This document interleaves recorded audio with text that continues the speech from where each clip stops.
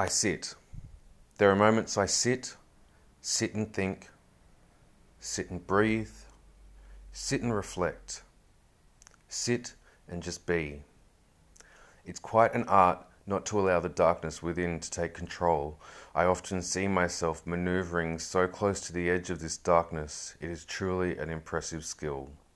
Like watching a contortionist dangling from the ceiling, gracefully, filled with intense focus, fully aware that the slightest move in the wrong direction could lead to disastrous consequences.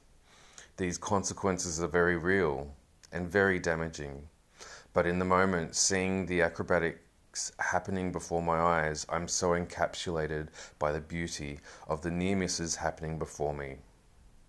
Lost in a dance of fear and chaos, I'm filled with a sense of being alive, but only just.